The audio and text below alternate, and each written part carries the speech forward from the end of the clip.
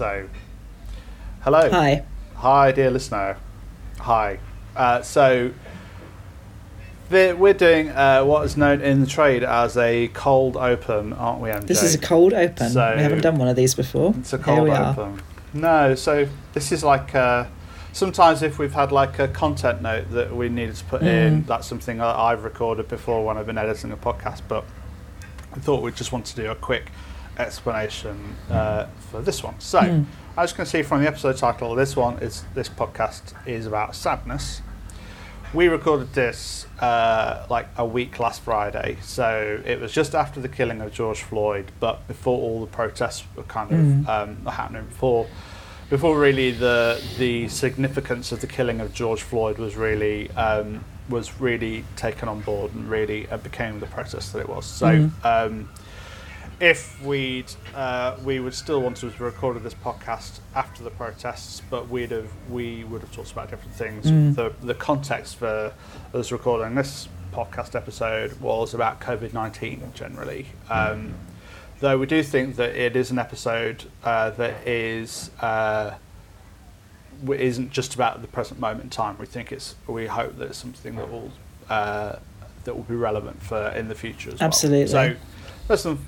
So first and foremost, we recorded this before everything really kicked off in, I think, we both think, a wonderful way, and absolute solidarity with everyone on protests and justice for George Floyd and also Breonna Taylor and everyone else killed at the hands of police violence. But also, I guess we just wanted to reflect a little bit over a little bit about our thoughts over the last week about everything that's been going on as like an introduction to this podcast, I guess. So it's the so for example, we were talking about we go on in this episode to talk about collective sadness and the opportunity for collective sadness, and that there are funerals, but there isn't often like an opportunity for people to collectively grieve, but during this last week we've really seen that, and we've seen how powerful it can be, and we've seen how powerful it is for activism and to use your expression, NJ, it's like to mobilise us towards justice and it's really powerful, isn't it? Well, that's why we're talking on the podcast, because we followed this one follows the kind of one that we did about anger. And we talk a lot about the need for both anger and sadness, and I think that we've seen that really woven together, that there's been grieving and rage and the combination of both really motivating this in terms of like this uprising, and space for both. Space has been made for both, sometimes together and sometimes separately. It's really powerful, but we also talk in the episode about the kind of the micro level as well of the importance of the ability to feel both sad and anger for ourselves as a way of connecting with other people, we recorded this before, as I say, before the protest kicked off, but I think more generally, when we're looking at social justice and when we're looking at doing activism on a more local and interpersonal kind of level, we want to think about some of the ways in which we can think about when we felt sad and connect with our sadness, and how useful that is to understand someone else's sadness, and how that can be used as a way of as like a method of activism. At no point though are we suggesting that we don't want to kind of this episode isn't about kind of if only protesters and police could somehow like sit and understand each other, then we're not saying that at all. It's much more nuanced, isn't it, using sadness as a point of contact. It's not about saying that the sadness you experience from one form of oppression is equivalent to another form of oppression that perhaps you don't have a lived experience of. It's not about saying, it's not some false neutrality of like, let's listen to all sides. It's not that. It's much more. I just think there's just this deeper thing you can get to if you allow the feeling, and really feel the feeling first, and that motivate you. Something again to help maybe distinguish between a more performative reaction and a more authentic, genuine reaction, which has again been something people have been talking a lot about, of how do we get to that genuine response. And we talked about that in the episode as well. That's something. I mean, we talked, as you can see, the episode itself that we recorded is an hour and 40 minutes. So we thought we'll just talk a bit more at the beginning now. Still give you a bit more. So it's an episode we spent a lot of time on, and I think we preempted some of the stuff that we've seen this week that we would have talked about anyway. But we only preempted it because we've seen a lot of it happen already. It's not. This is not the first time, and it won't be the last time in the history of black struggle against racism and police brutality. It's. Hopefully things are going to really shift this time, but this isn't the end, and this is the thing, is that it's not just a moment, and I don't think that history happens in moments like this. That we've got to be here every day having these kinds of thoughts and conversations, and so that's where we are with this. So we're not trying to say anything big about what's been happening over the last week, but we've just produced a podcast about sadness generally. Yeah. So that's where we are. And we didn't put out last week because we did want to just create, space for ourselves, and, in general, just not wanting to add our voices to the world last week, really, but rather to amplify the voices of mostly black and people of colour talking about this. Yeah. That's why it's a little delayed in coming out. But hopefully it'll still be of value now. We're going to put some notes in the show notes of stuff that we were reading last week and this that we found useful, which again, feel free to follow up on or not. But really using the time to educate ourselves and to try and stay with the feelings and the discomfort, rather than trying to sort of rush past it or act out of it in any way, which is again something we talk a lot about on the podcast. Big time. So, our first joint cold open. Yes. That's we've done that now. So we hope you enjoy the show and listen to or see past us talking about sadness. Hope you find it valuable. Thanks. Bye then. It's the Meg John and Justin podcast. Hello. Woo. We've calmed down the yays and the woes, haven't we, during COVID? We used to kind of yell them like Kermit. But it's good because actually also it's hard. It makes it harder to edit on when we're really yelling. That's helpful. I think you were nearly going to bring us down a black hole of the Muppet Show again, so let's not go there. We have started podcasts that way before. We have, and also this is going to be a long one, we think. So it might be that because we've done a lot of prep for this one, we've kind of done this a bit differently. Well, we've both done a bit of reading, and we've both put loads of things in the Google Docs, so we've got a lot to get through. So consider this like a double episode, dear listener. Like consider this like 2 weeks worth of episodes, right? So because we're going to talk about sadness, and it's a big topic, and there's lots to be sad about. So, welcome, dear listener. We, if this is the first time listening to us, that's Meg John. Although I'm probably pointing in the wrong direction, and I'm Justin. We do these podcasts which are about sex and relationships, and our relationships to the world, and our relationship to ourselves. Very broad. There's always a blowjob tip at the end, and every single time. And this one is about sadness and being with sadness. We've done one about joy, and we've done one about anger.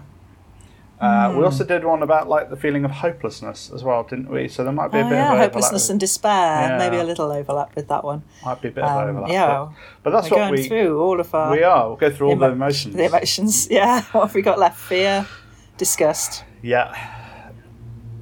A surprise. That's a feeling, isn't it? Surprise. Yeah. Mm-hmm. Some people add peaceful and powerful as well. Okay. Yeah. We could do all of those. We could. So we also will write up a blog about this episode, which you'll be able to see at our website, megjohnandjustin.com. We also have a Patreon where if you subscribe to our Patreon, you will get extra bonus podcasts. So pretty much every other podcast we do is for patrons at our Patreon, which is at patreon.com/megjohnandjustin. The links will be in the thing and in the what's it, so that's clear. Yeah, so, definitely all over it. Thing and what's it. Right. Yeah. So we're going to talk about let's structure what it is that we're going to talk about. So we're going to talk about how to be with sadness and how to connect ourselves with others, and how we're going to chat ourselves about how we're feeling and whether we're feeling sad. We're going to talk about what is sadness and sorrow and grief and unpack it. We're going to talk about staying with sadness and connection and grief. We're also going to talk about sadness as a resource and injustice and compare it to what we were talking about with anger. We're going to talk about intersectionality, who's allowed to be sad and when. And then there's going to be some takeaways at the end, which is things to leave you with, dear listener, about how you might want to... Not like Thai takeaway or Indian takeaway. Sadly not. No. Although you could have a takeaway while you're listening to this. Recommended. I'm now thinking about having a takeaway later because it is Friday isn't it afternoon. your takeaway day? Friday, yeah. Didn't you choose like between fish and chips and pizza last time? Yeah, I went with fish and chips. That feels like yesterday. I'm just emoting. Like I've said, my days are kind of intermingling, and maybe my response is to be like disconnected and just to kind of work, eat, watch telly, go to bed, wake up, do the same. So maybe that's what I'm doing. I can heartily recommend going through an intense process of trauma recovery because I feel like last Friday was like a million years ago, so I've been through so much since then. Because that sounds really great from my end. It's just great. Valuable, but... Yeah. I do not recommend it unless you need to be going through it. Yeah. But if you want to follow my blog on rewritingtherules.com, you can hear a lot about what I'm going through. Excellent stuff. Really useful stuff. Thank you. I'm learning a lot from reading it. It's so good. Yeah. So, we'll do a check-in with ourselves, MJ. So, I'm not really feeling I'm feeling a lot of anger, particularly this week because of being gaslit by the government over the Dominic Cummings affair and them coming on the media and just basically lying and then laughing at us and making us feel very powerless and definitely feeling kind of seething anger and also a bit of hopelessness and despair. So, but I wouldn't say I felt sad for a while. Sadness isn't something that I've been feeling over the last few weeks, but I was thinking that when I was doing some reading for this and doing a bit of writing about it, that might actually be quite useful for me to have a sad day or two, How are you getting on? Yeah, like I hit some sadness this morning, which felt appropriate given what we were going to be talking about. And yeah, I mean, we'll talk about it more in the podcast, but I think for me there is something quite beautiful about sadness, especially when you're grappling with maybe harsher feelings like anger and shame, or maybe anger out and anger in, I suppose, is kind of what that is. That sometimes reaching that point of sadness can be quite a relief, and it can kind of ventilate, it can kind of release it. So I tried to let myself, have a cry this morning and just really feel for exactly like you say, what's going on, just that awful feeling of powerlessness, really seeing how people are being like differentially treated, and just especially after the killing of George Floyd by police in Minneapolis recently, that sort of sense of just this ricocheting of how different people's lives are being valued and not valued at the moment, rich and poor, black and white, trans and cis, and just like seeing it all like intersecting and just feeling that as really heavy. I think, reaching sadness around that stuff, and around the places that we find ourselves within those systems, and that, like you say, the sense of powerlessness around a lot of it. To me, it's a valuable place to get to. It helps to release some of the feeling, and also to feel, I guess it does make me feel quite motivated to do something when I've given that sadness some time just to be. Okay, so let's go on to our first section where we'll talk about what it is, before we then start unpacking it and talking about what we usually do, which is politics and intersectionality. Yes, we'll get there. Don't worry, dear listener, we're on that. So, sadness is something that I think that we want to. It feels like it's an emotion that we kind of want to avoid. I was reading one of my. I've got this. I won't diss the author publicly, but I've got a book for young people about building confidence and stuff. It's like, and I bought it years ago because it has some good activities in, and I thought, oh, what's that got to say about sadness? And I went to sadness, and it said, sadness makes you feel, heavy and down and lethargic and grey, and it's best to be avoided. It's like, fuck off. What? So I put that book down. I put it actually down in the bin. Because I really hope I never thought, but I really don't think that sadness is something that we should avoid, but it's something that we are encouraged to avoid, I think. It's seen as something which is inherently negative, and I think first and foremost that we shouldn't judge any feelings or emotions as being inherently negative or positive. I think that you just have to treat it for where it is, don't you? But I do, and I think in some ways it can be, and again, I got brought up definitely with it's never okay to be sad, and somehow that's it's not okay to give people the impression you're sad because you're somehow doing something bad for them if you're sad, and that kind of thing. But now when I feel it does have, we'll get into, there's different versions of it, I suppose, but it does have this really beautiful quality. To me, it feels nearly as pleasant as joy, if I can really allow myself to feel it. It's just a really beautiful, tender, soft, gentle feeling. I think it's easier on the body and brain for me than an anger or a fear, which can feel quite harsh, those feelings. Well, it's kind of, whilst also being very valid. It's kind of slower, isn't it? It's I value it for when I have felt sad, and when I've been able to articulate to one of my strategies is to tell my inner circle that I'm feeling sad via WhatsApp, and say, so just so you know, I'm going to be quiet for the next couple of days. I'm having an attack of the sads. I'll let you know if I need anything, but that's why I'm being quiet. And I've texted that to you and other of my close people, and it's like, cool, Justin, thanks for letting us know. I'm here for you, mate. Just stuff this quoting kind of thing you would say. But if you're in that kind of, once you've made that space, there isn't something necessarily to fear about it either. For me, I do get that sense of it's. I find it valuable and kind of. There is like some kind of a pleasure to it. I think, I don't know. It just feels so. It just feels like one of those really raw feelings that the thing that I take away from it is just to be like, whoa, be like recovering after laughter. When you're laughing and you're really in your body, and it's like, oh, you've just felt something so much.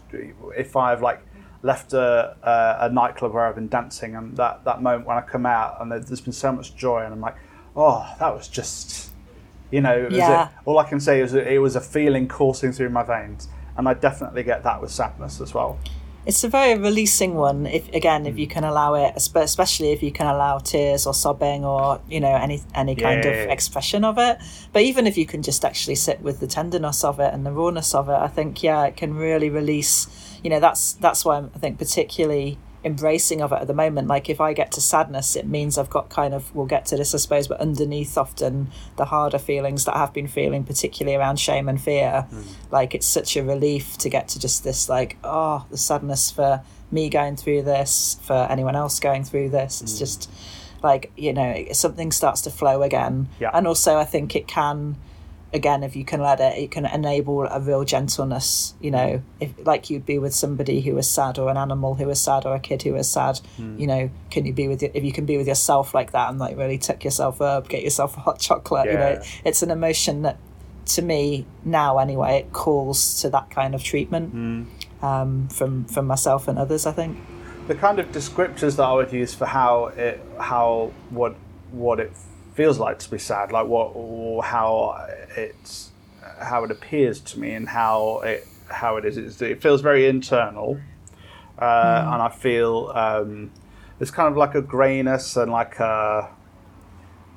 feel quite listless and also quite heavy, and that I'm only capable of doing very small things, and that in that space I'm able to do like self-care and nurturing practices, definitely, but just not a lot of things. I can do small amounts of things, and then I need to put in huge slowness, huge gaps. We've done a podcast recently about this, and it's like, and that is the way of getting through it. And when I've done it and I've come out the other side of it, I feel better as a result. It is that release thing that you're talking about, MJ.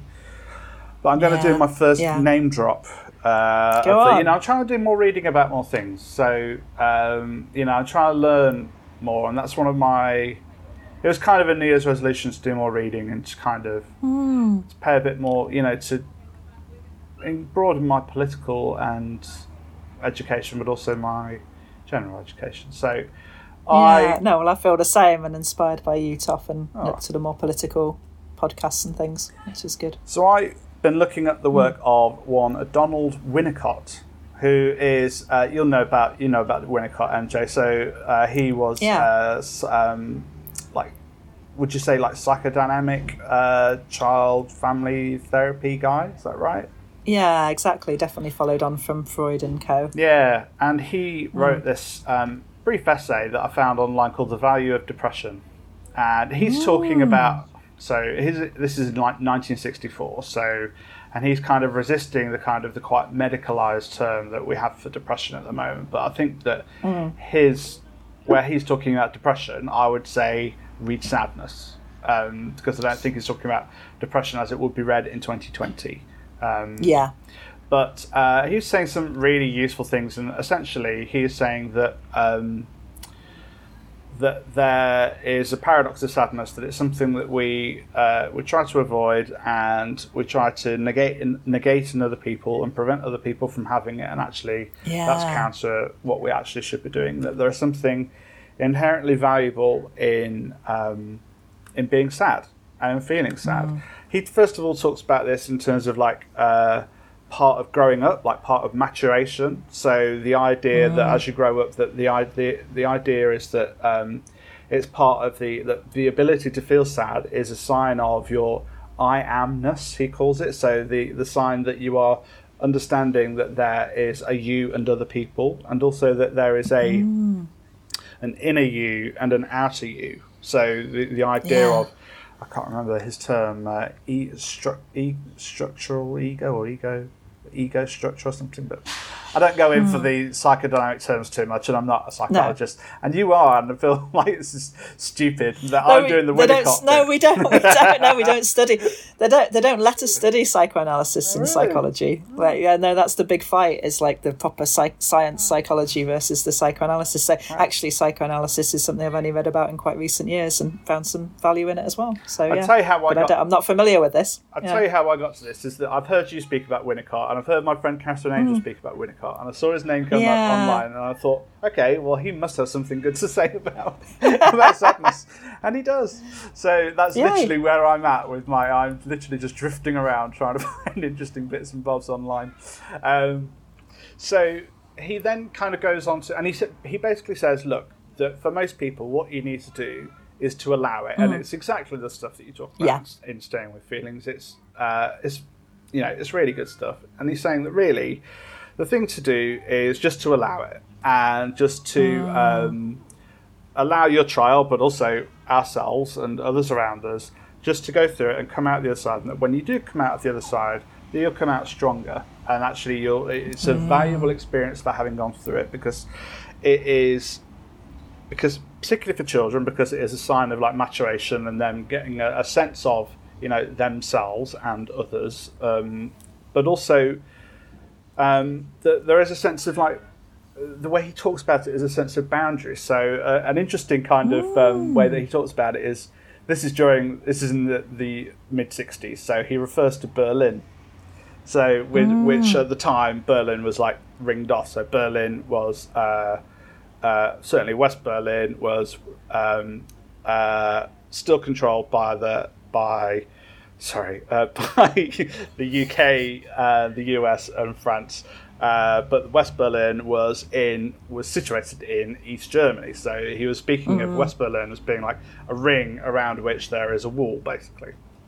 But you could think of any like fortified city, basically. And he was saying if you think about sadness or depression as like you're in the walls of a fortified city and a fog descends and you can't really see anything and it's murky and the sounds are all dimmed and the sounds are dulled and occasionally you get cracks of light coming in.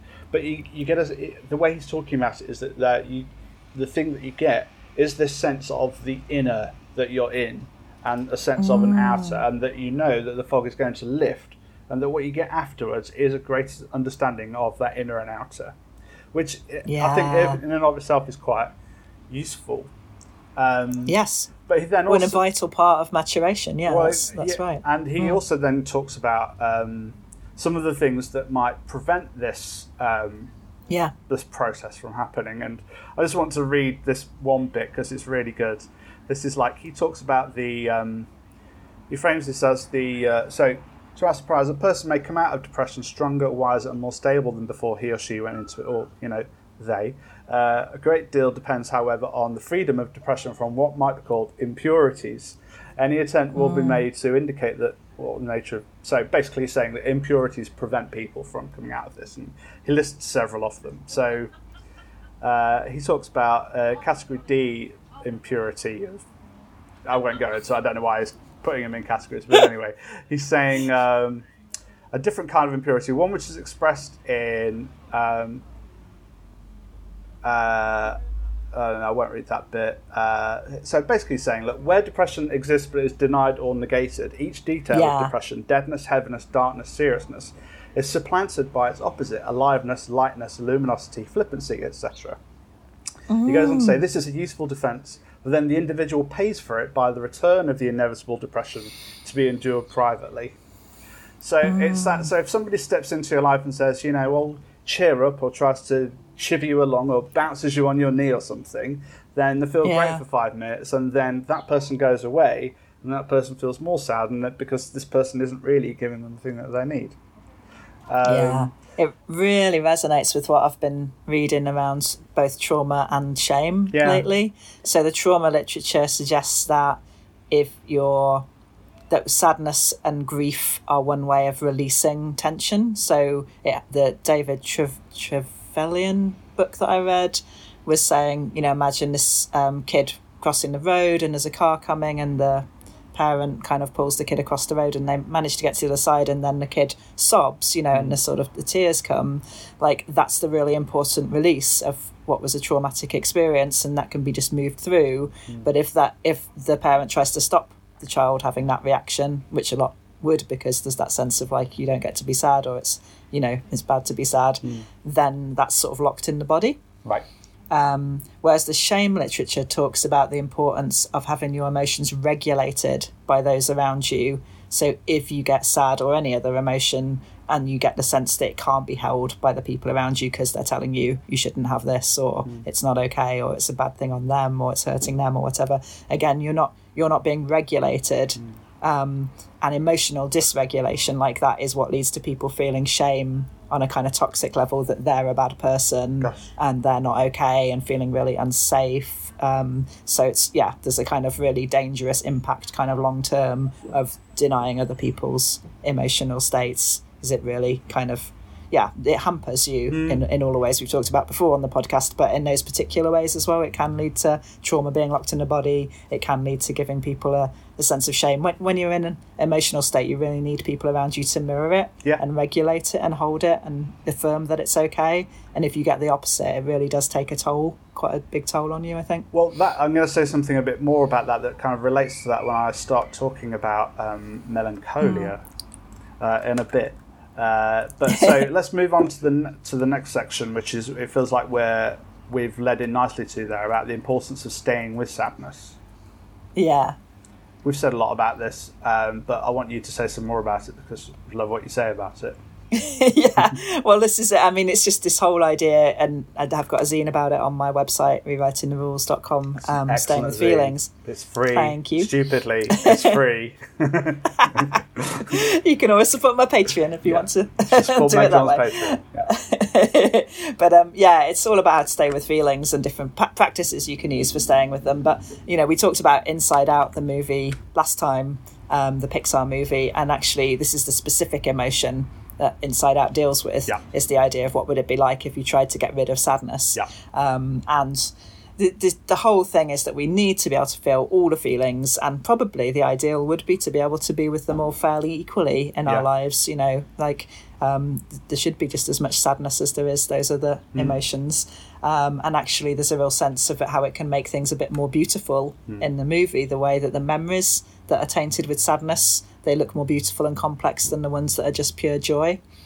But I think this is where, again, you mentioned about sadness versus depression. And I think in Inside Out, the sense is that if we try and not have any of the feelings, that's when we'll reach depression. And depression's more like this grey, foggy, blunted kind of place, whereas sadness has more, it does have a heaviness and a lowness to it. But, maybe there's something about if we can stay with it as sadness, we may not need to go quite into depression. For me, I feel like depression's more like a given up place of like almost not being able to tolerate the sadness. So I've gone, or the shame or whatever, and I've gone all the way to kind of just given up heaviness. But it's a tricky one, because I think, like you say, I like Winnicott's description of maybe like letting yourself go into a fairly brief depression. That might have that same quality of being able to sort of be there and look after yourself there and move through it. So perhaps, it's quite complex where the dividing lines are between these things. But really, the message is the more that you can allow the feeling, whatever the feeling is, and the more that you can really just feel it, and whether that's just sitting with it and letting yourself feel it on the body, or sometimes it can be helpful to think like, what texture is this? What colour is this? What sound is this? Like, what TV character would this be? You can use all kinds of quite practical methods to just really get in touch with what it feels like for you and describe it in a rich way. Yeah, and you might have things to go to. You might have like a cuddly toy, or you might have a food stuff. There might be like comfort foods, there might be a playlist, there might be a film. There is things that can help you nurture yourself through it, and there are things that other people can do for you as well. We'll talk about that towards the end with the takeaways bit, but and at no point here, whenever we talk about depression and sadness, at no point are we, trying to give kind of easy answers to how to deal with depression. We are talking about sadness here rather than depression. Although there is, as NJ was talking about, there is this fine line, and but that's, I guess it's like a spectrum, but also there is this medicalised element to depression, which is neither good nor bad. It's just a different thing, isn't it? Sorry, it's just me saying something quite basic. No, it is important, because it's not like saying, this is it's simple, just be with sadness and then you won't get depressed. Exactly. Or just be with depressed in a little way and you won't have to experience it in a big way. It's like, no, most of us grapple with this stuff our whole lives, and I think it is really good to think back to what were the messages you received growing up about this stuff, because for a lot of us it's by no means easy to get in touch with sadness. No. Many of us will be taught it just simply isn't okay, or isn't even safe enough to express sadness. So, it may take some time to get to a point where it does feel, like you can get in touch even with that sadness feeling. Most of us cover it over with other feelings.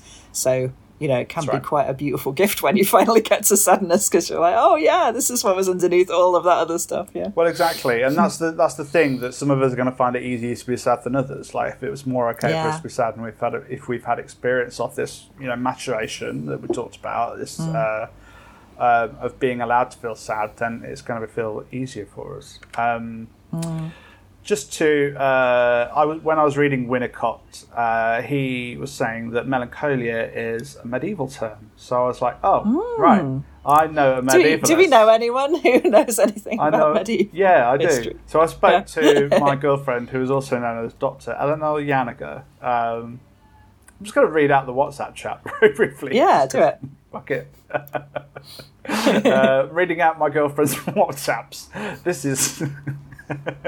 This is the research I'm doing now. No, but I like that we go to all over the. I've got some tweets later to mention. It just, it's like, it's whatever comes together, and also it's nice and kind of levels out the different forms of expertise, right? I apologise for myself. I shouldn't do that. Anyway, as I said, I've just been reading about sadness and melancholia, a medieval term apparently. She said, "Yep, linked to excess black bile." And I said, was there a distinction between mourning and melancholia? She said, yeah, because mourning is brought on by a specific incidence of loss, and melancholia is linked to a humoral imbalance. So, humour theory is that there are 4 humours: black bile, yellow bile, water, and phlegm. Better just double check that. No, blood, yellow bile. Oh yeah, black bile, yellow bile, blood, and water. And that any problems that we say in the medieval period, following on from ancient Greek ideas of medicine, I believe they followed Galen's theory of the 4 humours, and that anything that's wrong with you is basically you've got too much or too little of one of those 4 things. Anyway, so melancholia is linked to a humoral imbalance, so it can be seen as an illness. Melancholic, meanwhile, is a temperament, so you might naturally have a bit more black bile if something bad has happened, if you're mourning someone or mourning a loss of something, or if you're feeling sad. But being prone to melancholy is more like a kind of a condition, like an illness, where you just have more black bile on an ongoing basis. I've kind of summarised what we were saying there. So nice. But this is something that also Freud picked up on as well, which I'm going to talk more about this later on when we talk about politics, because I think there's an interesting thing that we need to talk about here with politics and activism and how we change the world to increase the capacity for us all feeling all the feelings when we want to, rather than having to feel sad and angry. And anyway, so Freud is again right. So again, I'm the person doing the Freud stuff. So correct me if I'm wrong here. But he was kind of pointing to a difference between mourning and melancholia, where mourning is like an event, and we talked about this just now, where a sad thing happens, you're allowed to mourn it, you're allowed to feel sad. People around you give the permission to feel sad. And it moves, and you go through it, and you come out the other side. That's not to say that's not something you might never go back to. You can keep feeling memories of that sadness, and you can keep coming back to it on a regular basis, and have a cry, and have some sad times, and that's still mourning. But he talks about the difference between mourning and melancholia. So melancholia, I'm reading a quote here that I'm not entirely sure I understand, but then I'll read another quote from George Michael, which gives you my interpretation of how I understand it. So he's talking about, so Freud says, a loss of a more ideal kind than mourning. The object has perhaps not actually died, but has been lost as an object of love. The George Michael quote that this kind of reminds me of is from Jesus to a Child, which is a magnificent song. Pray for us, St. George. Ore pro nobis. We love you. Jesus to a Child was about his first big love, Anselmo, who died of an age-related illness. And he wrote a beautiful song about him, which is incredible. And he says in it, and every single memory has become a part of me, and you will always be my love. Which, on the one hand, sounds like mourning, but also I think sounds like melancholy. That there's something there that he is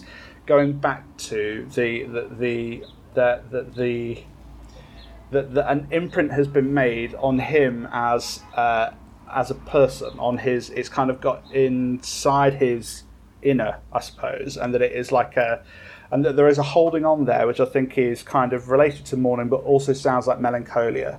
So I think that there is sadness, but then if there is this kind of ongoing holding on of a loss, then that is something that Freud interrogates a lot. And also I'm going to come back to when we talk about politics, but I think that there is like if we're not allowed just to feel the events and to allow them at the time to happen, then this kind of ongoing kind of sadness that we might talk about that might become like a depression, or the medieval term melancholia is something. What are we holding on to? And there's another quote that kind of reminds me of this. Is Jeanette Winterson wrote this great book called Written on the Body, and the opening line of that is, "Why is the measure of love loss?" And so it's a sense of, it's a story about someone who's really heartbroken, and it's like to lose something tells you how much you loved it, and so it's almost as if you're holding on to that rather than experiencing the core thing of losing someone. Am I kind of making sense there? You do, yeah, and it makes me think. Judith Butler picked up on this Freud's idea of melancholia around gender, because she was kind of talking about the loss that people can feel if they've just closed down options to themselves because they feel like, to be a woman they need to close down these aspects that could be seen as masculine, and vice versa. Right. So there's something about melancholia as like loss of opportunities, of close down opportunities for yourself, or ways that you don't allow yourself to be. So again, you could sort of see it as more in keeping with that kind of not allowing yourself to feel things. So can kind of be more the melancholia. The way this came up for me was, and I'll talk about this later, was in a podcast about being here now, like being in the here and now, and that kind of makes sense then for me, that maybe there is a difference that might be, I don't know whether this is useful for you or not, dear listener, but for me, if I'm feeling sadness, either because of an event or a memory of an event, or something just hits me, I'm really, really present. I'm really in that moment, and I'm really just like, I can feel everything, even though there might be a greyness and a heaviness, I'm really in my body. I'm really feeling it. But at times when I'm feeling just kind of like grouchy or disconnected or just somewhere else, maybe that's like melancholia for me. Maybe it's that maybe there is a difference there that you might want to think about, dear listener, if this is something that resonates with you. But just the point that we've got to so far is that the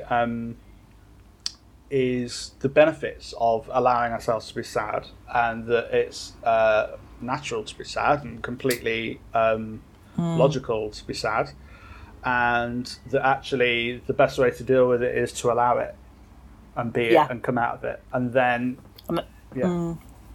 and we can relate it to the current time, I suppose. I feel like a lot of the problematic stuff that's happened has been around people trying to adapt too fast, to a situation that involves a lot, huge amount of loss on a global scale. Whether it or not it hits close to home for us, the kind of precarities and losses that pretty much everyone's experienced. So this sort of idea of like adapting to the current situation, or making the best of it, or like suddenly being really productive, or all of this feels like it's sort of, again, like the wider culture, just as our upbringings in this wider culture probably told us it wasn't really okay to be sad, or only about some things and not others, this idea of appropriate sadness. Similarly, we get this message all the time, and it is this real neoliberal capitalism that we talked about on that podcast. The graph always goes up. Up is to happiness, to joy, to high feelings, excitement. It's not really okay to hang out in the low places with sort of neoliberal capitalism. And again, there's a lot of damage, I think, if we can't grieve, if we can't touch into sadness.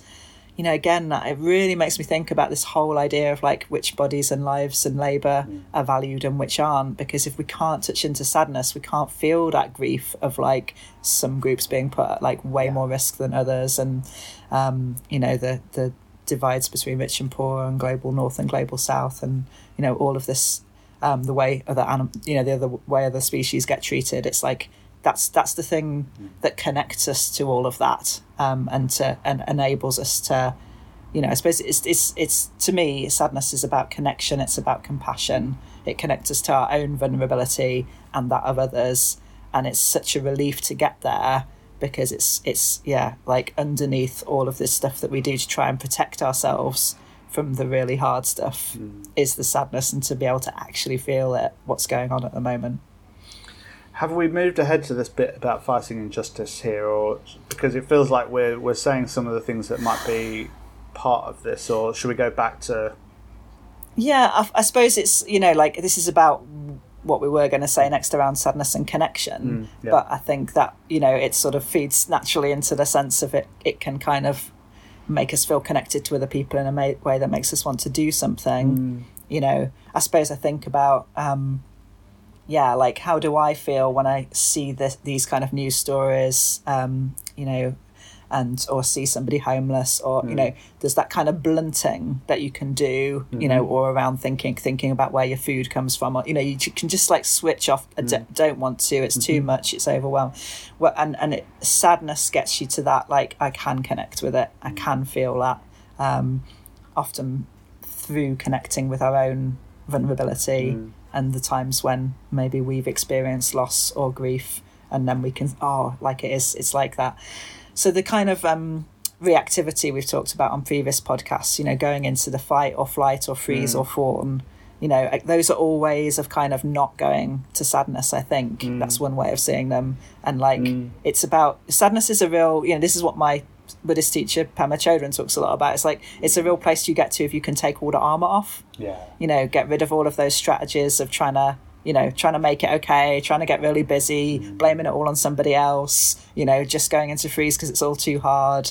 You know, it's like all of that's gone, and you're just left with kind of naked, raw sadness underneath it all. I've been doing so much of that during the COVID-19 pandemic. You know, I mean, just a thing here about collective feeling. That, well, first of all, a couple of things. Firstly, because of how poorly our government have handled this, it's not been possible for, you know, there have been many, many more excess deaths than, you know, many more deaths than there should have been. And because we haven't had testing, track and trace, and not enough testing and not enough tests coming back, materially that means that people aren't able to connect with people around sadness because they can't go to funerals. Or they just can't be there at somebody's in the hospital at someone's last moments, and so there's been an awful lot of people disconnected from being able to go through those feelings. And for a lot of people, it might be that they can't feel like they can go through that. And so, more broadly, because we haven't been able to go out in the streets, but also it's difficult, we'll come on to this later, but it's difficult, I think, to communicate a sadness for various reasons. Like, sadness outwards is a tricky emotion to communicate with others, but something that we can collectively communicate is anger.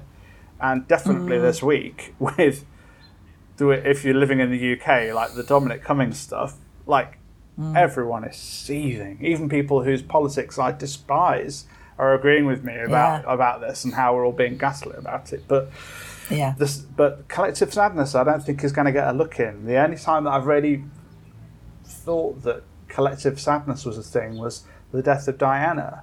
You know, things like, you know, like that kind of collective, we're all grieving and we're mourning someone. I think everyone who was there grieving for Diana, it was a complicated grieving process, and I probably don't want to talk about this too much, but you know, but I think that people were standing next to each other in grief, and I wonder whether there's going to be a moment where we can have that, because I think we're going to need it. And I think this thing that you're talking about here of shutting ourselves off to, you know, to news stories or just not wanting to go there and being busy and wanting to do things. It's definitely something that I've been doing, and I know a lot of people have been doing. But we're doing this thing that Winnicott was talking about, where if we don't just allow it, then it becomes something else. Then it will. It's something where pushing a rug down and a lump comes up in another part of the room. And I think maybe towards the end in the takeaways we can talk about ways of doing that, but I think there are ways of opening up spaces. Like before this all happened, I knew of some groups who were doing it around climate change and this idea of deep adaptation to what's coming in terms of climate change, and making like space to have, because again if you don't grieve it can't move through to this what can we do about it place, or if you do it's risky because you're going to be doing it out of all of those reactive places because you haven't really contacted with the feeling potentially.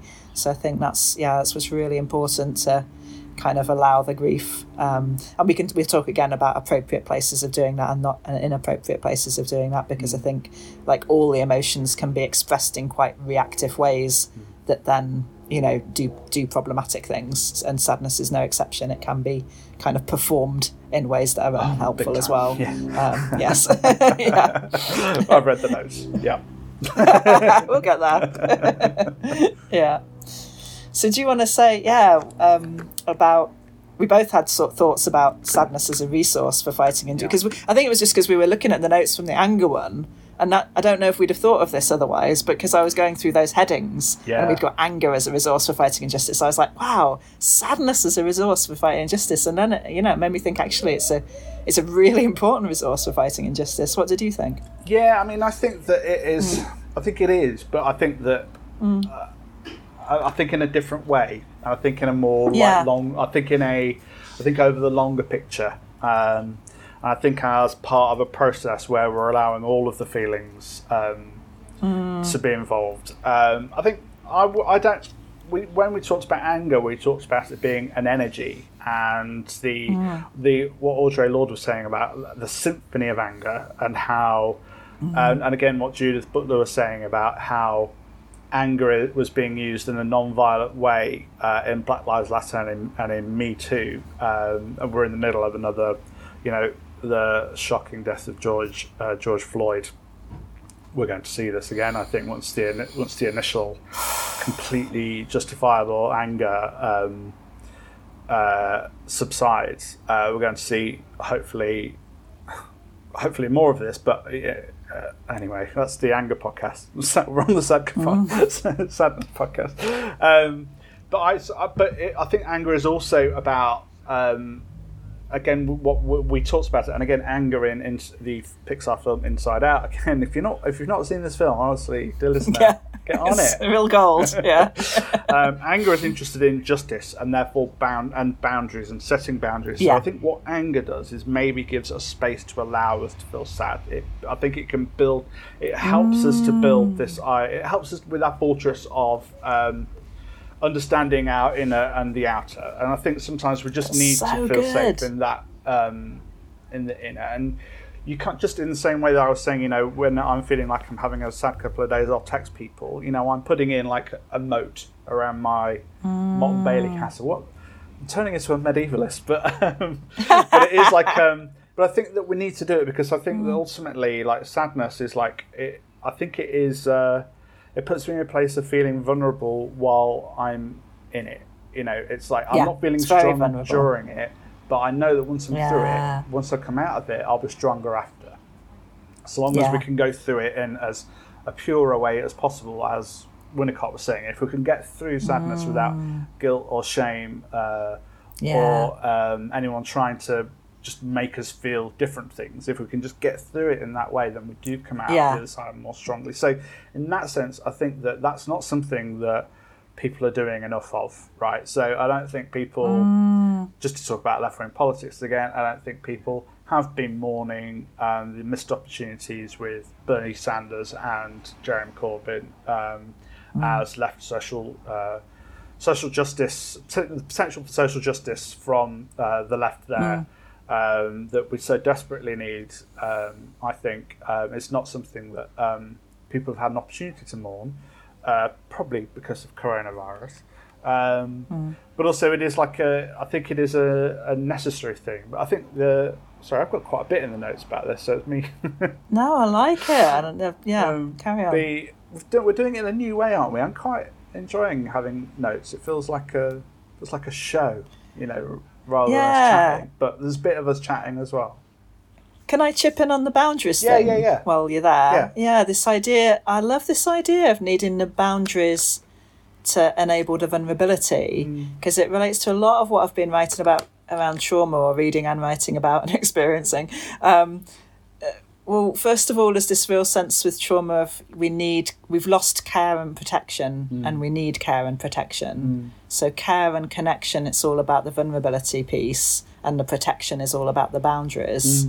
So it strikes me that you're saying that anger and sadness work together. Like anger's about the protection, here's my boundaries, and then that enables sadness, which is about the care of the self, but also the connection with others through that sadness and vulnerability. And then thinking about how they map onto the trauma responses, anger is really that fight response, which can be good, it can be a really useful response, right? It's the one that's about boundary setting. And it seems like sadness is much more related to me to that fawn response, which is a really vulnerable response that's like trying to please people because I'm really vulnerable and small. So that, to me, those two parts, that when I can access them, fawn is very much the part that's related to sadness and vulnerability, and fight very much to boundaries and protection and clarity. And on a recent blog, I had a kind of conversation between those two parts of me, seeing them as, both necessary, because if we can have the boundaries for ourselves, then we can feel the sadness and the vulnerability, like you said. But also, if we've got good boundaries with other people, then we're also safe enough to kind of connect with them, because we know what's okay and what isn't in terms of how they treat us. So, I think for me, the sadness is that route into the connection with others and feeling their vulnerability and our vulnerability. So it's all about connection, whereas the anger is all about, protection and boundaries. And we need that mixture of both. So I really like your sense of anger and sadness of working really well together. And anger without sadness is pretty dangerous, because we can really just label everybody else wrong and smash people and think that that's okay. With what the sadness does is it humanizes everyone, and even ourselves, we can see like they're coming from that place of reactivity, they're really scared too. It's like it kind of. But, sadness without the anger is just like you're a pushover, and maybe you give everybody too much leeway, and you don't have those boundaries, and you don't stand up for justice because you're too small and vulnerable. So it's like... That's such a good way of looking at it. That's really interesting. Because it's hard to connect with people who are angry when you're...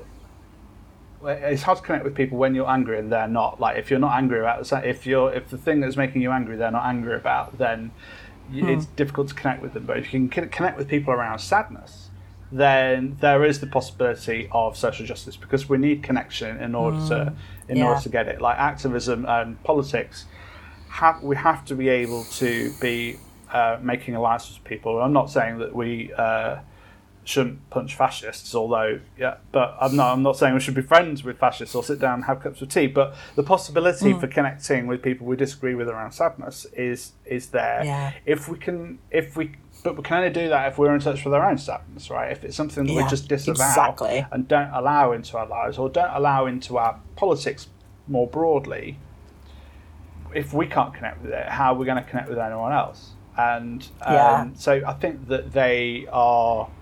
I kind of see, if there was a follow-up to Inside Out, I would see like anger and sadness kind of teaming up, and the anger's like, wait a minute, he's like standing there in front of his mate Sadness, and it's like, and Sadness is just having a minute, and everyone's just like, chill. That's it.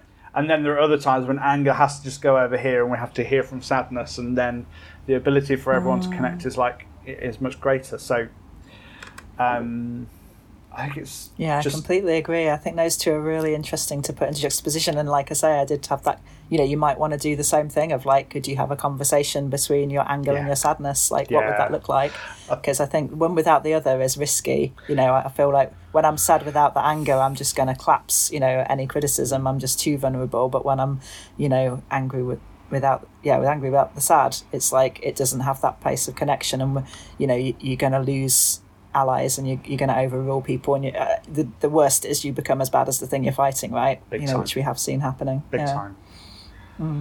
Gosh, that's such an interesting point. So I think the other thing that is valuable about sadness is that if it is like an introspective thing where we are giving ourselves permission to be slower and being in the moment and noticing things, then it gives us valuable information about what's making us sad. But it's also, I think there's a corollary there. I think it's it goes in both directions, that it gives us valuable information about what it is that's making us sad, but also we need the valuable, accurate information about what is making us sad in order that we're feeling sad about the right things at the right time.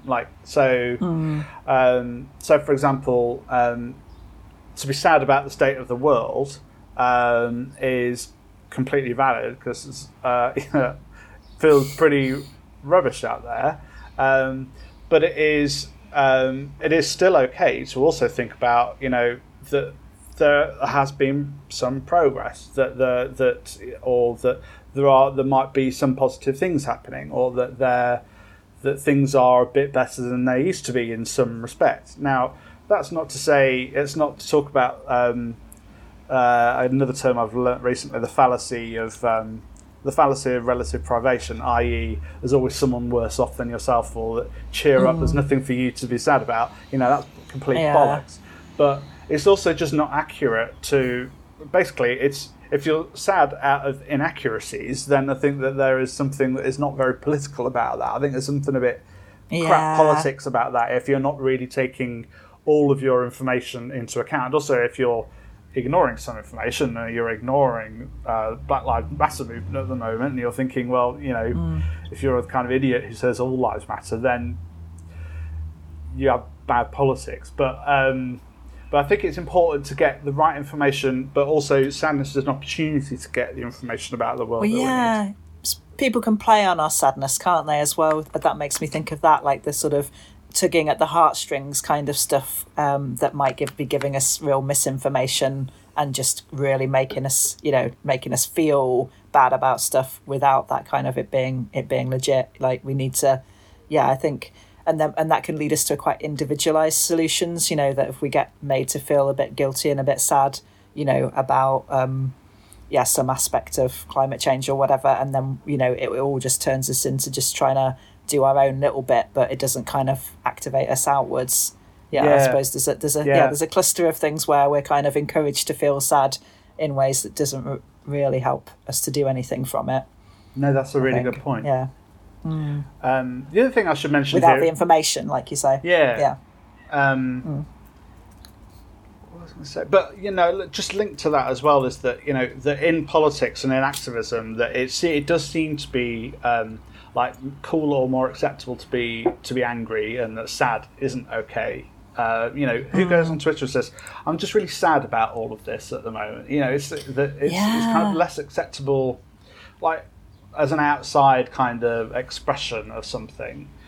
But it's also kind of cool to say things are rubbish. Like a lot of my favourite podcasts, one of my favourite podcasts, which is really funny, is Trash Future, and their whole raison d'etre is that everything is really shit actually at the minute, and it's kind of funny, and I'll listen to it and it's funny. I come away with it thinking it's funny, but also like, oh god, everything is a bit shit. And it's like they would never do a podcast, and there isn't the kind of the culture of would do brilliant future. There isn't a culture of amplifying really great things, which is something you and I kind of get frustrated about. We put out all this great content, and because we're not dunking on people saying that other people are shit, it's less popular. But but that's just the nature of the world at the moment. We do say all sex advice is shit, and like all relationship advice. Yeah, but we don't pick on people, do we? No, absolutely. Which is a shame. Well, just be careful when you. We could do, but I just think be careful when you start down that road, because where are they coming from? This is my point about sadness. Yeah, exactly. Yeah. But I think coming back to like sadness and melancholia is interesting here. So I'm going to bring up this idea of left melancholia, which is something that I've been learning about recently. So if you remember when I was talking about melancholia, the difference between sadness and melancholia is that sadness is more about an event and that you feel the feelings and you get through it. And you can go back to feeling sad again in the future about it, but it's not something that stays with you. It's not like a kind of, it doesn't have its own kind of internal memory. It's not something that a part of you is like holding on to in that way. But this is also true for like people can be melancholic for a particular way of doing politics in the past, but we can't recreate that politics, and it's stopping us from imagining a future. And that's basically the tenet of left melancholia. So there have been many on the left. There have been many defeats over the years. There have been many defeats since I've been a voter for the left over the years. And rather than feeling the feelings and going through them and feeling sad and coming out of them, there is instead a kind of an ongoing melancholia where there is like a wanting to go back to a time when, there is like a longing for the left of the 1960s, but people forget that the left that people were longing for was only there for like 20 years. There wasn't that kind of left before that. There wasn't the kind of the left-wing politics that for giving workers what they needed before the end of the Second World War or after. It was like the 50s, 60s and the early part of the 70s that is something that we were longing for. But it prevents us from being here and now and thinking of new solutions and new ways of organising, new ways of seeking out social justice. And I think that's like a really interesting way to so one of the things that we can do is to allow ourselves to feel sad about when we lose or when we're not doing so well, or if we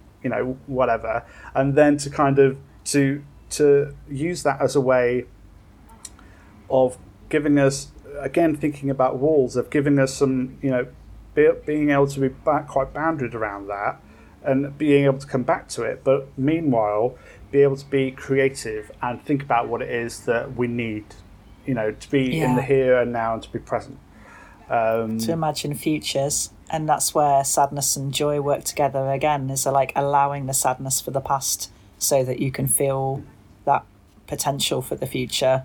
Like you can't do the one without the other if you're stuck in the past because you haven't grieved it.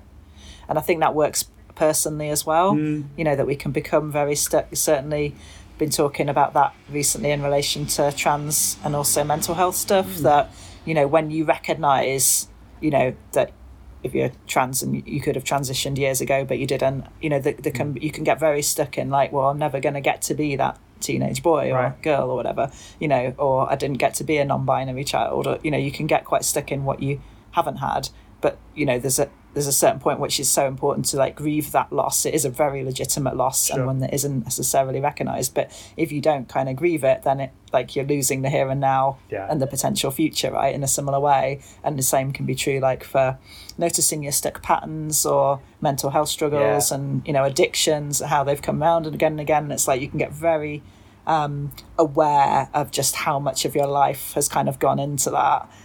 Again, that can keep you kind of stuck in it rather than you've been able to grieve it, but you do get to live now. It can be really hard to kind of free yourself from the past. I think, personally and politically, I like the way it works on both those levels, that we can be so, and we see that on the left and the right as well. There's that real hankering, isn't there? That real nostalgia for the past, whether people are left wing or right wing, that it was like those better days back then. In the podcast that really, so I'll link to this, but the ACFM podcast that I often talk about, which I think is brilliant, and I've learned so much from it. It's part of the Novara Media podcast series. It features Jeremy Gilbert, Nadia Idle, and Kia Milburn, and they were talking about this in their podcast Be Here Now, which we'll link to. But they were kind of talking about, they were all saying, Jeremy Gilbert was saying this really interesting thing, which I shared with you before we started the podcast, was that he doesn't have left melancholia, he just has sadness. So he has sadness for the destruction of working class solidarity, and that's like after because he was old enough to have lived through the miners' strike, so he's like to remember the miners' strike. We've both lived through the miners' strike, and so he says, every couple of weeks I'll just have a bit of a cry, I'll shed a tear about what happened during the miners' strike, and then that's it, and so the way he speaks about it was really interesting. But he was saying he doesn't feel left melancholia, but there is probably a centrist melancholia or a neoliberal melancholia. I think it's really interesting that people haven't accepted. Again, this is super political. We'll get back to. I sound really lefty here, but there hasn't been an acceptance by so many people who might consider themselves like centrist or sensible that 2008 happened. Like, graph is not going up. So neoliberalism was only like working in and of itself when line went up on the graph, and it can't go up anymore because of 2008, and it won't. Yeah, we won't be able to go back to it. So if anything, they were saying that there's this centrist melancholia, and that really that might be something for people to think more about, that actually there is like people might need to mourn that an Obama or a Blair or a Clinton right now is not going to help. We need something else. Well, absolutely. And I suppose the same with this period of lockdown. There's this real potential to mourn those old systems and recognise how broken they were. Yeah. They always have been. It's not that, it's like the hankering to go back to normal. It's really problematic because normal was so bad for so many people and the planet and other species. And it's like, so can we grieve that past normal in order to look to something different rather than having that sense of like holding on to that normal and sad that we can't have it? It's a different kind of, like you say, maybe that melancholy is less helpful. Such an important point. Sadness. That maybe what we need to do is grieve the fact we can't have cheap flights everywhere now. Yeah, I think it's really, really important. Again, on a personal level, families, communities, wider world, it's like, can we notice when things have fallen apart and grieve it? Because then we have the chance to put something else in its place with more solid foundations. That's kind of why, I talk flippantly about the trauma stuff I'm going through in a sense, but that's how I'm experiencing it. It's like, it's really hard, but it's a way of like raising something to the ground that was not working, and the chance to build more solid foundations, and I can feel that kind of happening internally. And the same is like I would invite everybody's like communities and the wider world to try and do that same, like recognizing what's fallen apart and grieve it, not pretend that it's still there or that we could quickly get back to it. Yeah. And what the sense of all the possibilities of a new normal and a better world as a result of it, as whilst also being able to grieving the things that we lose, that's where bringing all the feelings in, the joy, the sadness, the anger, the disappointment, they have to all be accessible to us, and we have to be working on that kind of level. Exactly. Should we move on to intersectionality and sadness, which is a super important section? I just wanted to like add on to that, I suppose, again from that more the personal perspective of sadness and sorrow. Something I really get again from Pema Chodron, like she really talks about sadness a lot as this beautiful thing. She talks about the tender heart of sadness. She talks about start from a broken heart, like that's the best place to start. It's really like sadness is the answer here. Is that like the vase is already broken idea? Or? It's more like sadness is the thing that can like that. The whole point of the kind of Buddhism is to try and be the best you can for the world, to alleviate the suffering of the world. So the only place you can start from is feeling the suffering of the world. So really the thing that stands in the way is everything we do that covers up that feeling. It's like the ways we block. Yeah. And that's why a lot of those Buddhist meditations do that thing, like you start with compassion for yourself, and then you try and feel it for a close friend, and then for a neutral person or stranger, and then for someone you find difficult. All those practices, which I actually find quite difficult, but they're all about trying to remove the blocks so that you can feel literally the same sadness you would feel for your own suffering or for the suffering of an animal you hold dear, or your own child or something. You'd have that same response to a stranger in a foreign land, right? Like that's the point, because then we're going to want to alleviate everyone's suffering. It's a really similar idea to intersectional feminism, really. It's like that until everyone's free, no one's free. It has to be all of us. And that's why I'm so drawn to those two perspectives, I suppose. So to the Buddhist, and Pema's the one that, like, my way into that is like sorrow and sadness is the way into kindness and compassion. They're so helpful, because if we can feel it, and you have to feel it for yourself, like it's going to be really hard to feel it from anyone else if you can. And also there's an extra piece I think of that. If you can really feel it, and if you can really know your own patterns, the way you block it and the things that you put on top of it to stop yourself feeling grief for yourself or for others, then you can also see other people doing it. So you can even then be sad when you see somebody else doing fight, flight, freeze or fawn. Like, you can spot it much more easily. Oh, that's what they're doing. And then you can be really sad because they're covering over this beautiful thing that could enable them to connect with others. And we're all caught up in that. And I think that's the big sadness for me, that sort of sense of like, oh my God, I just spotted myself do it. And then this other person did it, you know, because I was, you know, I lashed out at them and then they lashed out at me and it escalated. And that's what we're all caught up in. And it's just so shit, you know, and it's deeply, deeply sad that, you know, that in, you know, on an interpersonal level, that person doesn't feel safe enough with us to tell the truth. They have to cover it over with lashing out or fawning or whatever. And it's also really sad on a global level, you know, that like whole groups of people just don't feel safe enough to be able to be sad or express their sadness because, you know, they're literally not safe enough to do so. Wow, that's really important stuff. And it's that thing about spaciousness, isn't it, and giving people the opportunity, like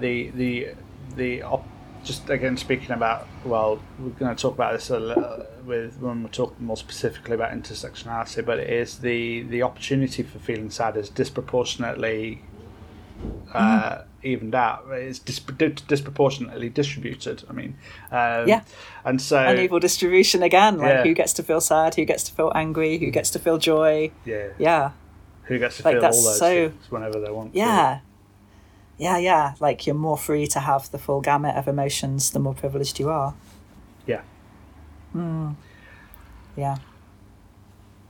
Okay, so intersectionality and sadness. So do you want to kick us off on this part, MJ? You got some... It's quite relevant to what's going on at the moment. It sort of goes on from what we were just saying, I suppose, that sense of like, you know, there's a potential for sadness to link us to absolutely everything. Like, I certainly feel like when I can access that vulnerability I have as a survivor and as a trans person at the moment with Me Too and the trans moral panic, like when I can really get in touch with that sadness, it can link me to other people in those communities, but potentially also belong beyond those communities to other people who are being undervalued and treated as if their lives matter less. And it's a nuance to this because you don't want to be saying, you know, all experiences of oppression are exactly the same or, you know, everything's equally bad or something like that. But I still think there's a place for the feeling, all these feelings, in fact, to connect us. You know, if we feel fear, we can connect with somebody else who feels fear right now, or if we feel sadness, we can connect with somebody else who does. But, you know, it's important to think like who gets to feel sadness and who gets to express it. And I'd invite everyone to think about those circles that we often use of like, you know, what does wider culture say about people like us with sadness? What do our communities say is okay? You know, maybe our faith community or whatever. Like, what does what were our family rules growing up? You know, and what are our own for us? And also those axes of intersectionality. It's like what's okay for men to do? Yes, this is how it goes. What's it okay for men and women and non-binary people to do? What's it okay in terms of race or faith or sexuality or disability? I think it's okay to mention this because she's put it out as a blog post. There's a blogger and person on Twitter called Aisha Small, and was just saying on Twitter today, I'm just going to read out the tweets. For a black person in a predominantly white country, the effects of racism are probably best compared to a form of PTSD, which is why the angry black person narrative is so reductive. Anger is some people's response to trauma. Maybe they want to cry, but vulnerability requires trust. And how are you going to trust if you don't feel safe? Or if the things that you know are very real aren't even acknowledged as happening, like the gaslighting you were talking about earlier, Justin. The closest parallel here may be domestic violence or sexual abuse. And later, saying a little bit more, she said, maybe it is anger that people are feeling, which is entirely valid, or maybe that anger is a safer way of expressing despair, fear, sadness, shame, or disappointment. And I thought that really captured it so well of like, you know, both obviously the dismissal of the angry black person, which we so often see, but also like, who's safe enough to collectively mourn, or in what spaces. Maybe it simply isn't safe for Black people on social media to be expressing emotions other than anger. It might be safe within their own communities. So it just seemed really important to have that race piece in there about who gets to feel grief and sadness and who doesn't, and where is it safe enough to do so. That's so powerful. Again, this kind of links to our anger podcast, but the what we talked in there about when I think we were talking about Judith Butler's idea again about grievability, like who is more likely to be grieved, who is more likely to who is allowed to grieve as well. So who do we grieve for, but also who is allowed to grieve, and this is the thing, is that this thing about the thing that you just read out, that Aisha Small was just saying, that in order to be sad, in order to grieve, you need to be vulnerable, and you need to be trusted, and but also, how do we outwardly express sadness? Like, where do we allow outward expressions of sadness? Other than at funerals. Where is that okay? I think it's there just aren't enough spaces, and also the spaces where they are allowed are, again, disproportionately. Absolutely. It's And we need to think about, I was thinking then about, an obvious place to go there is this concept of white women tears, right? Which is that, when there's an encounter often between a Black woman and a white woman, and a white woman's accused of being racist, or, even Mr. Vegas mentioned that they might be, this sort of collapsing into tears place, which often takes away all of the focus, makes it all about them, takes away the focus on the actual thing that was the problem, the bad behaviour in the first place, or the system that was bad for the Black woman. I'm reading Alison Phipps's book at the moment called Me Not You, which is all about the whiteness of the Me Too movement and how risky that is. Got that on order, it looks great. It's really good, yeah. So, it's really important to think about those intersections of gender and race in relation to Me Too, and just how white women's kind of victimhood gets used in some really dangerous ways. So she's talking about, it's kind of the painting of the good survivor, who is usually a young white woman, and then calling on the criminal justice system to come in and protect, when we know the terrible damage the criminal justice system does to Black people in general, and also in various other intersections, right? So yeah. But, the tricky thing with that is, like, with the white women tears idea, which I've struggled with a little, is like, but is that saying, that kind of, it's not okay to express sadness? Like, if somebody does collapse into tears, that's kind of my go-to response often when I feel really bad about hurting somebody. So, what's the deal there? And I think it's about, it can be done in a really performative way, and that really is a problem. Like, if you are really, that you're doing it and you're just trying to make it about you and trying to escape legitimately looking at what you've done that's hurt somebody, then not okay. But grief could be, and sadness could be, a really important part of recognising when you have hurt somebody else, or when the systems you're implicated in hurt other people. And there, you would want the grief, because you don't want people to just be crushed into shame, because then they won't do anything, they won't mobilise, and they won't start doing something different. So I think there it's a bit like, who are the people to express that sadness to? Like, if you've hurt somebody, or you've violated someone's consent, or the systems you're implicated in make life harder for a marginalised group, it's not for you, in the position of the more privileged, to then expect that person to look after your sad feelings. But it is really good to have the sad feelings and to really feel that pain of like, oh my God, I'm a feminist. Like, I'm all about fighting against oppression, and I realise I've just been caught in some oppressive practices, or at least in not seeing that somebody else was being hurt. And I thought this. I think it's called Ring Theory or something. It was an article a while back about somebody with breast cancer, and they were getting so fed up with everyone turning to them for support about how sad they were feeling about, her illness. And it had this, again, concentric circles, and the idea was like the people less impacted go to them for support, like go out for them to support you, and then you give support inwards. And I thought that there's something like that could be useful here. It's like, you know, somebody tells you you've hurt them, especially in a kind of oppressive way. It's not, you know, your sadness doesn't go in to them, that you ask them to support you through your sadness, but you go out to like, more privileged people or the folks around you on a similar level to support you in like, oh shit, I fucked up. How, you know, what do I do to be accountable for this? It may be that person never wants to hear from you, and that's okay. You know, it's sort of similar, you know, again with a consent violation. It's like you don't go to the person who survived your consent violation. They may never want anything to do with you, but you do go to the people on the same level as you and an outer level to support you through like owning that, being accountable, making sure you do better in future, right? That's so interesting. And there's a real place for grief there, because my God, you know, that's what you should be feeling is, you know, incredible sadness and grief.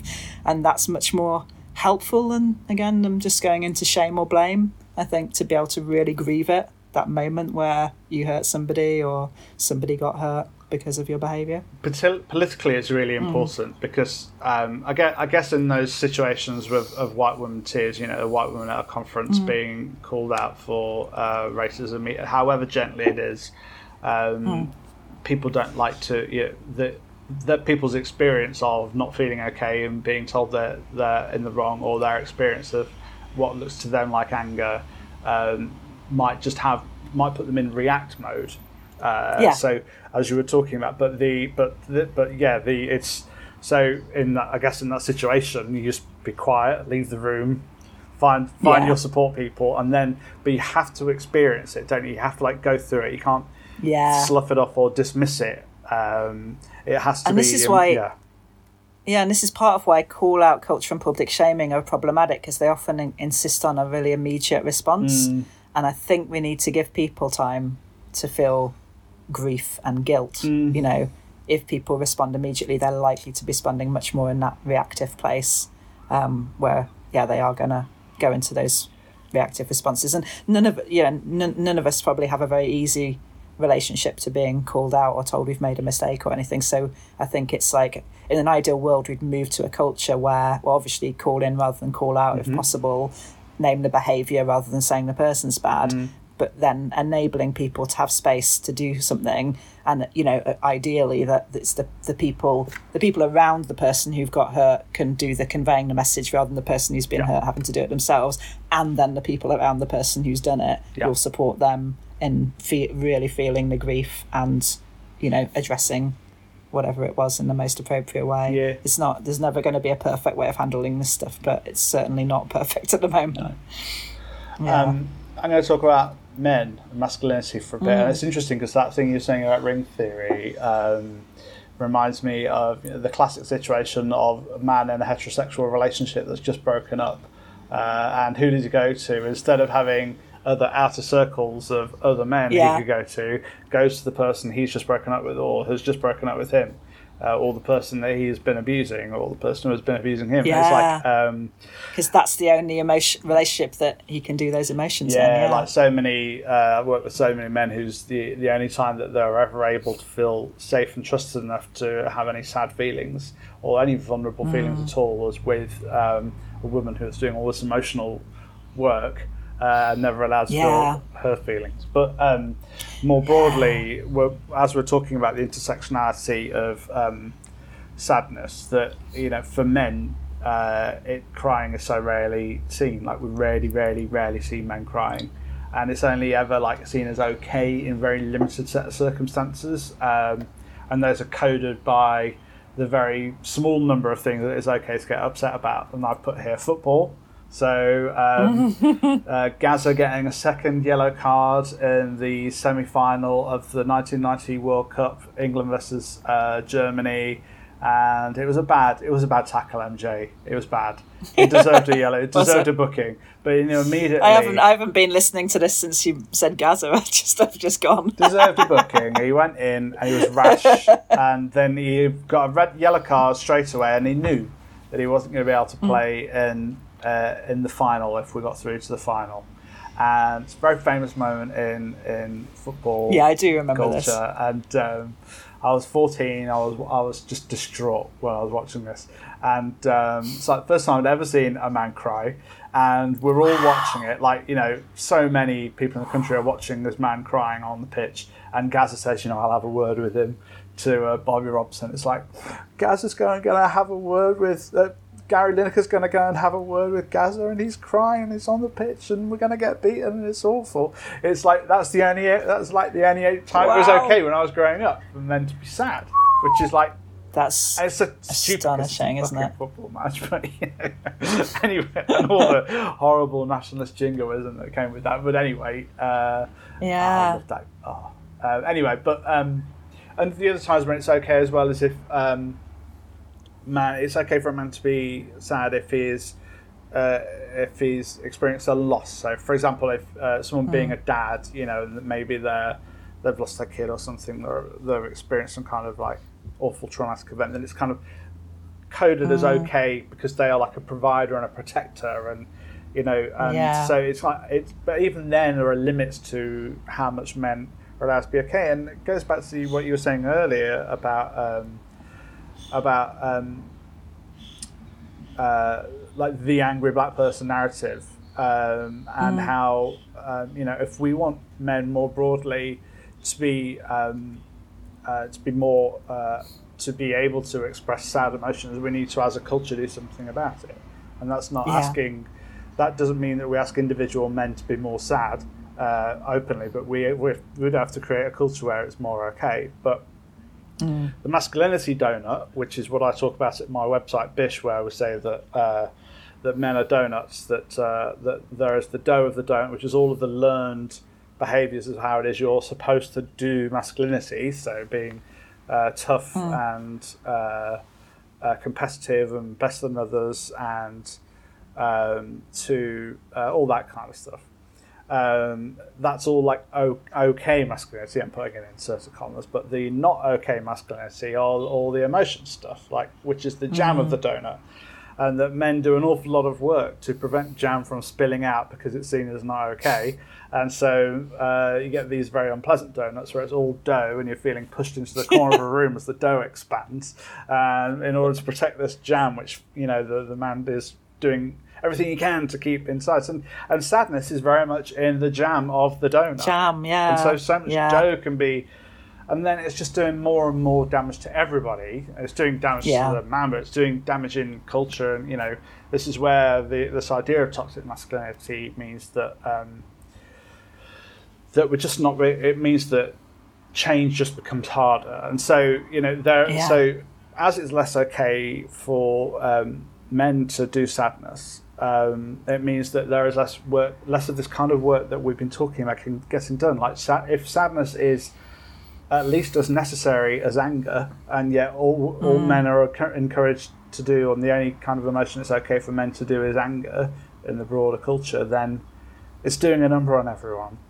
But also, I think crying generally and being sad generally, I think in the culture is seen as a weakness. Like, it's seen as that even where women or anyone who isn't a man does it, it's kind of like, it's still not seen as being brilliant, but it's just more okay because it's more understandable. Because if you're not a man, or certainly if you're a woman, then you're positioned as weaker, and it's like, it's understandable even though it's not cool, because the thing that we, again, line go up, the values that we seem to value as a culture are aggression and hardness and toughness and stoicism. That's right. This is where it goes back to vulnerability, doesn't it? It's like, it's really not okay to show vulnerability for anybody, is it? And it's like, and it's just this weird polarization of vulnerability and strength. Yeah. When really it's, you know, it's far stronger to be vulnerable and to show vulnerability. That takes so much strength and so much courage to do. It's incredibly hard. Well, it goes back, whereas you know, being just bulletproof and hard is not that difficult for a lot of people. It's, you know, like, to actually show vulnerability, but we're so encouraged to cover it over.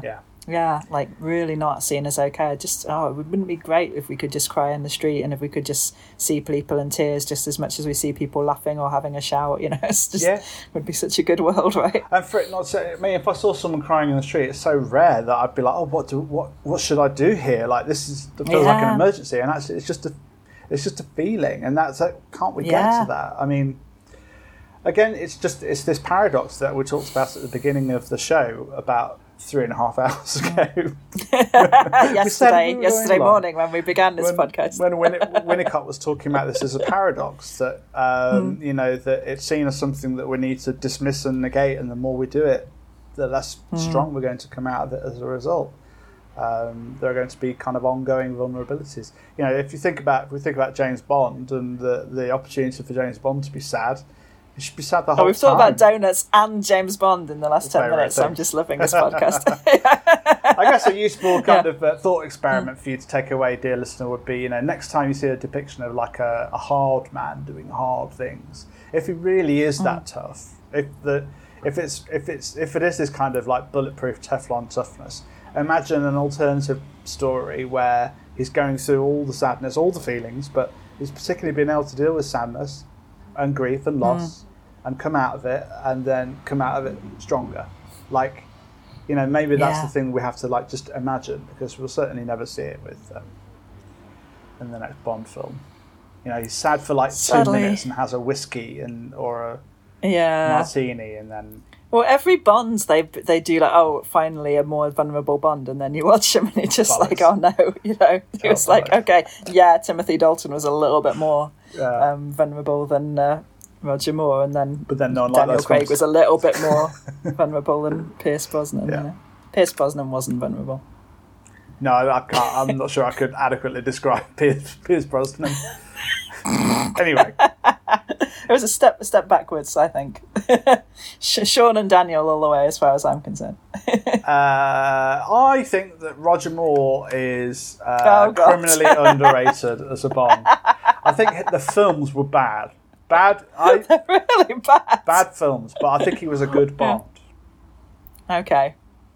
But we can agree to disagree. Fine. I'll do a raised Roger Moore eyebrow for our people watching us on YouTube. I could raise one eyebrow. I would love that. Right. We're on the final section, and we're going to give you some takeaways.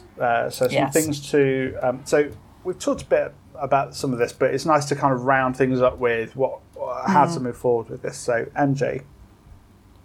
Yeah. Kick us off. I guess it's about anything that we can do to get in touch with our sadness, and with these kind of feelings of fragility, vulnerability, sorrow, grief, just allowing them as much as possible. So the Stay With Feelings zine has some suggestions in anything you can do to just like be with the feeling, and often like go into what are the sensations in the body and really trying to breathe into those can be good. And for a lot of people it's much more helpful to have witness though, and to do it collectively like you said. And I think a lot of people do find it much easier to cry in therapy, for example, than on their own. So therapy and other forms of support can be really good to make space to do that grieving and sadness.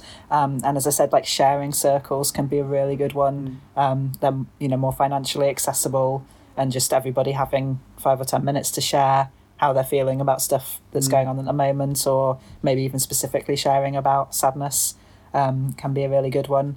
And then there are those more like Buddhist meditations where Pema always suggests start with something that really cracks you open. So she uses the example of her teacher seeing an animal being really hurt, and he just always could go back to that moment, that he couldn't do anything about it, and he was seeing this and just seeing the pain in the animal's eyes. And like, it doesn't matter what you start with, but something that can elicit that feeling of sorrow and kindness and compassion in yourself.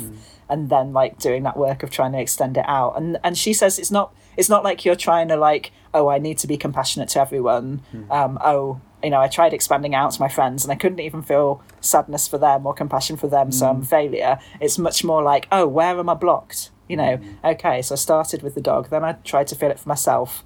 I could kind of feel it for myself when I was 5, but I couldn't really feel it for myself as a teenager, or tried to feel it for Justin and I managed him, but then I tried some other friends and it sort of shut down. Like, you know, what's it about Justin that he can elicit my sadness when my other friends can't? Or, you know, I could manage it for my friends, but not for strangers, or, you know, where the blockage? And that's just really, you know, get curious about that.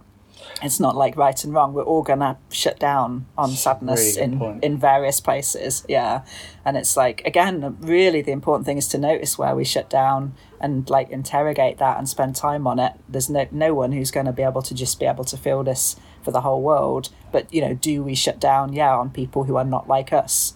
Or do we shut down, are we all right with anyone who's a victim, but we shut down when we try and think about anyone who's ever perpetrated? You know, again, intersectional feminism would say we always need to connect with the oppressor in ourselves because we've all got it. So if we struggle to connect with any kind of oppressive behaviour, that probably means we're more likely to do it rather than less likely. So it's sort of like, can we feel the pain of everyone caught up in all of these dynamics? That would be where we're trying to get to, albeit it's a lifelong journey. That's a really interesting point. That's it. Yeah. Yeah. A lot of people say, just to talk about the news as well, a lot of people say that they just kind of switch off the news or avoid news. And I think that, you know, there is good self-care practice to be had in that. And I think there's only so much news. But there is currently news. There is the George Floyd killing. In the US is news happening at the moment. And I think that the thing is that even though we're overwhelmed with news and also overwhelmed with the potential to be sad, I think that it is important to allow yourself, to give yourself permission to feel sad about something which we should feel sad about. And I think it's just good practice. And I think that that is a thing that we could feel sad about. And I think it's a thing we could feel sad about. But even, I think if we might feel anger about it and a hopelessness about it, but the only way to do anything about it ultimately is to at some point feel sad about it. Because it's only through going through the feelings of feeling sad can we come out the other side with the resources to be able to do something about it. Yeah, and you might think about like how you navigate that for yourself, I suppose. Yeah. You know, it goes back to that self-care thing of like what we engage with, you know, like there may be ways of engaging with news that ensure, you know, that we get the stuff that we really need to know about and we do make contact with these really important moments. As well as, you know, protecting ourselves. I think you said it really nicely, you know, something about like get the news story, but don't get all of the hot takes, you know, and don't get overwhelmed with like being on social media and what's everyone saying about this. Yeah. But, you know, maybe you could use that, you know, maybe you could use that time. Maybe it's much more about like, here's the story, here's what happened. Now I give myself 15 minutes to feel sad about it, or an hour to really, you know, connect with that sadness. Yeah. You know, maybe or days or weeks, depending on how much it. Yeah, exactly. Like actually allowing the sadness, because in a way, just getting that can be one of the ways we avoid the sadness, isn't it? Yeah. Like to try and just hear everybody else's thoughts about it. And also, it's okay if you can't reach sadness, you know, because you're just overwhelmed with anger first and foremost, or fear, or you know, because it hits so close to home that sadness feels too dangerous to go to, or you haven't got safe enough others. And I suppose that would be another thing for takeaways is, you know, can we think about who our sadness posse are, you know, like who are our go-to people? Like, can we have that conversation with them about how we want to be around each other in sadness? Yeah. And can we just open up conversations about sadness with people? Can we, you know, is there someone that we know that we have a collective memory of sadness about, and that we could open up a, you know, not suggesting that we necessarily might value from like making everyone feel sad when we're sad, because there's something very non-consensual about that, but just to be able to connect with someone who you know might have had some, or will have some sad feelings about, for example, someone that you've lost or something. And the ability, I think it's just about also being, there's an honesty thing here as well, isn't there? It is just about being honest and about our feelings and allowing them to be available to us, but allowing us to be able to speak about them with other people, because then also we're modelling with other people that it's okay to have those feelings. And ultimately that comes back to where we started with Winnicott, which is that, if parents allow their kids to be sad, then they build the resources and the capacity to be sad more easily, and they build the resources to be sad, feel sad, and come through it. And so it is more. It is a practice thing.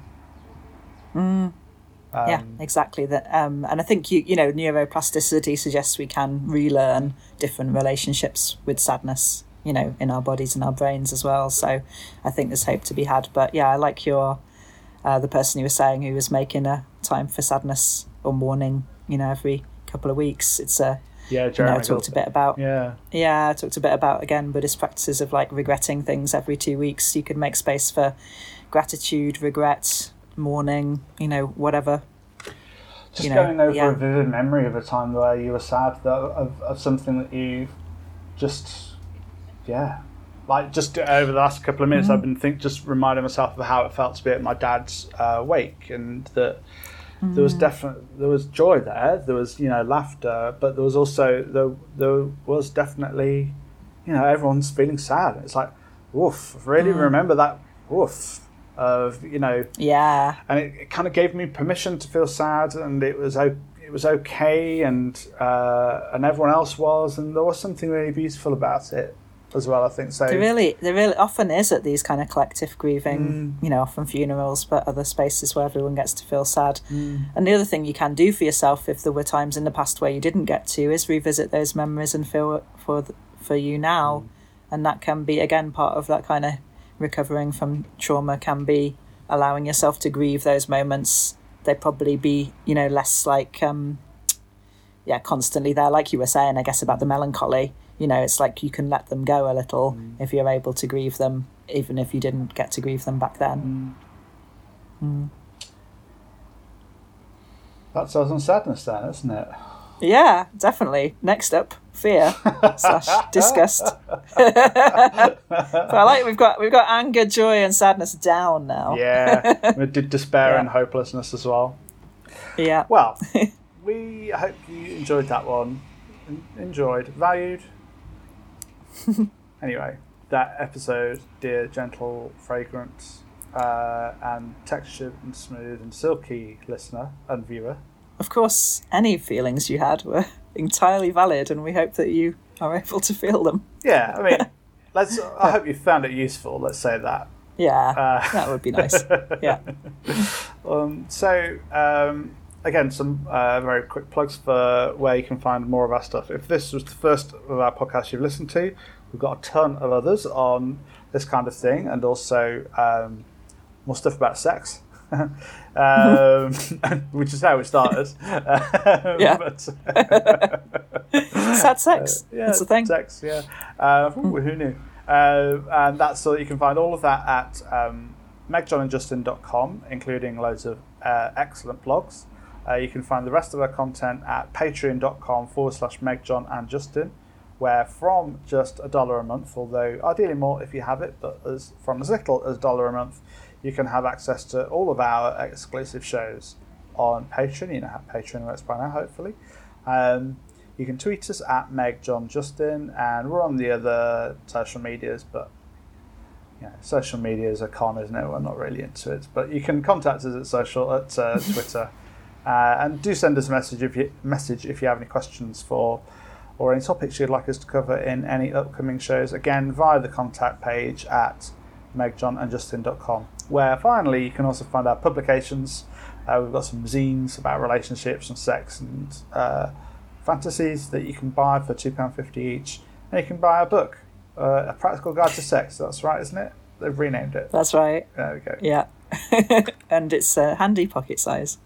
You could put it in a tweed coat on a trip to Scotland, couldn't you, to meet your lover after coronavirus, when you're allowed. When you're allowed on a train again, if you ever want to go on a train again. That would be nice, wouldn't it? I would love to go on a train again. I'm done. I'm fine not going really? on a train.